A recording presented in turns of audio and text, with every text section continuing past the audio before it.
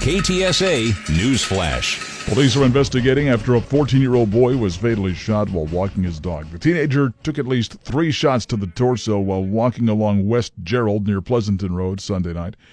He was taken to Brooke Army Medical Center in critical condition and was later pronounced dead. There have been no arrests. The shooter was reportedly driving a light-colored sedan. 86,986 cases of coronavirus have been reported in Bexar County since the pandemic started.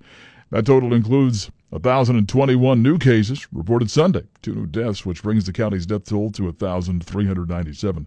The number of hospitalizations, that fell to 576, but more than 83,000 patients have recovered.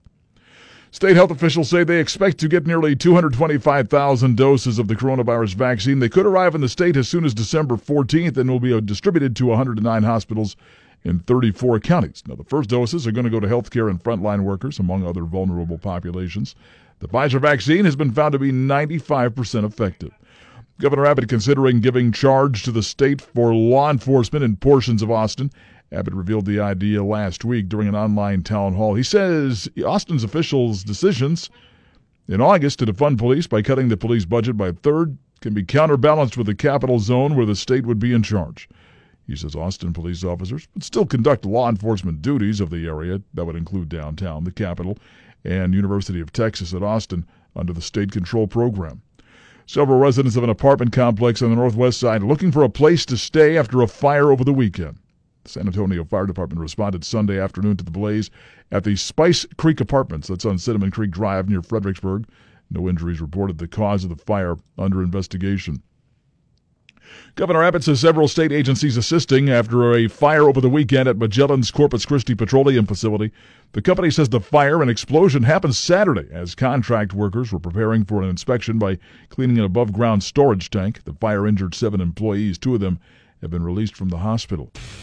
KTSA Sports. Phillip Rivers threw for 285 yards and a couple of touchdowns, and the Colts hold off the Texans 26-20 in Houston. Deshaun Watson says losing isn't easy. Man, this shit hurts. I'm tired of losing. Being so close over the years is just, it's tough. Watson threw for 341 yards and a pick in defeat for Houston, who dropped to 4-8. The Colts are 8-4. Well, a football player's lapse in judgment leads to the whole team missing the playoffs. The Edinburgh CISD says Edinburgh High football will not be allowed to participate in the playoffs after an incident last week in which defensive back Emmanuel Duran was thrown out of the game after a late hit against a Far San Juan Alamo High School player. Now, Duran has since been arrested and faces assault charges after he ran back onto the field and tackled the official. It wasn't clear why the district chose to penalize the whole team over Duran's lack of discipline. Baltimore Ravens wide receiver Dez Bryant is going to play his first game against his former Dallas Cowboys teammates. It's been 2 years since the Dallas Cowboys released 3-time Pro Bowl receiver Dez Bryant, and after 8 seasons with the team, he called getting cut very personal.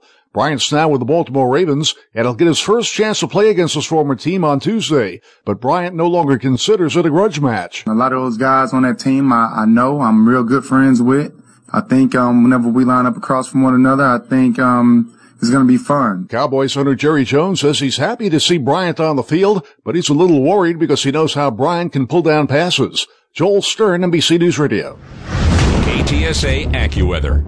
Plenty of sunshine and pleasant today with a high of 71. Then for tonight, clear skies, a low of 35 in the hill country, 41 along the Riverwalk. Tomorrow and Wednesday, mostly sunny with warm afternoons. The high most days 76.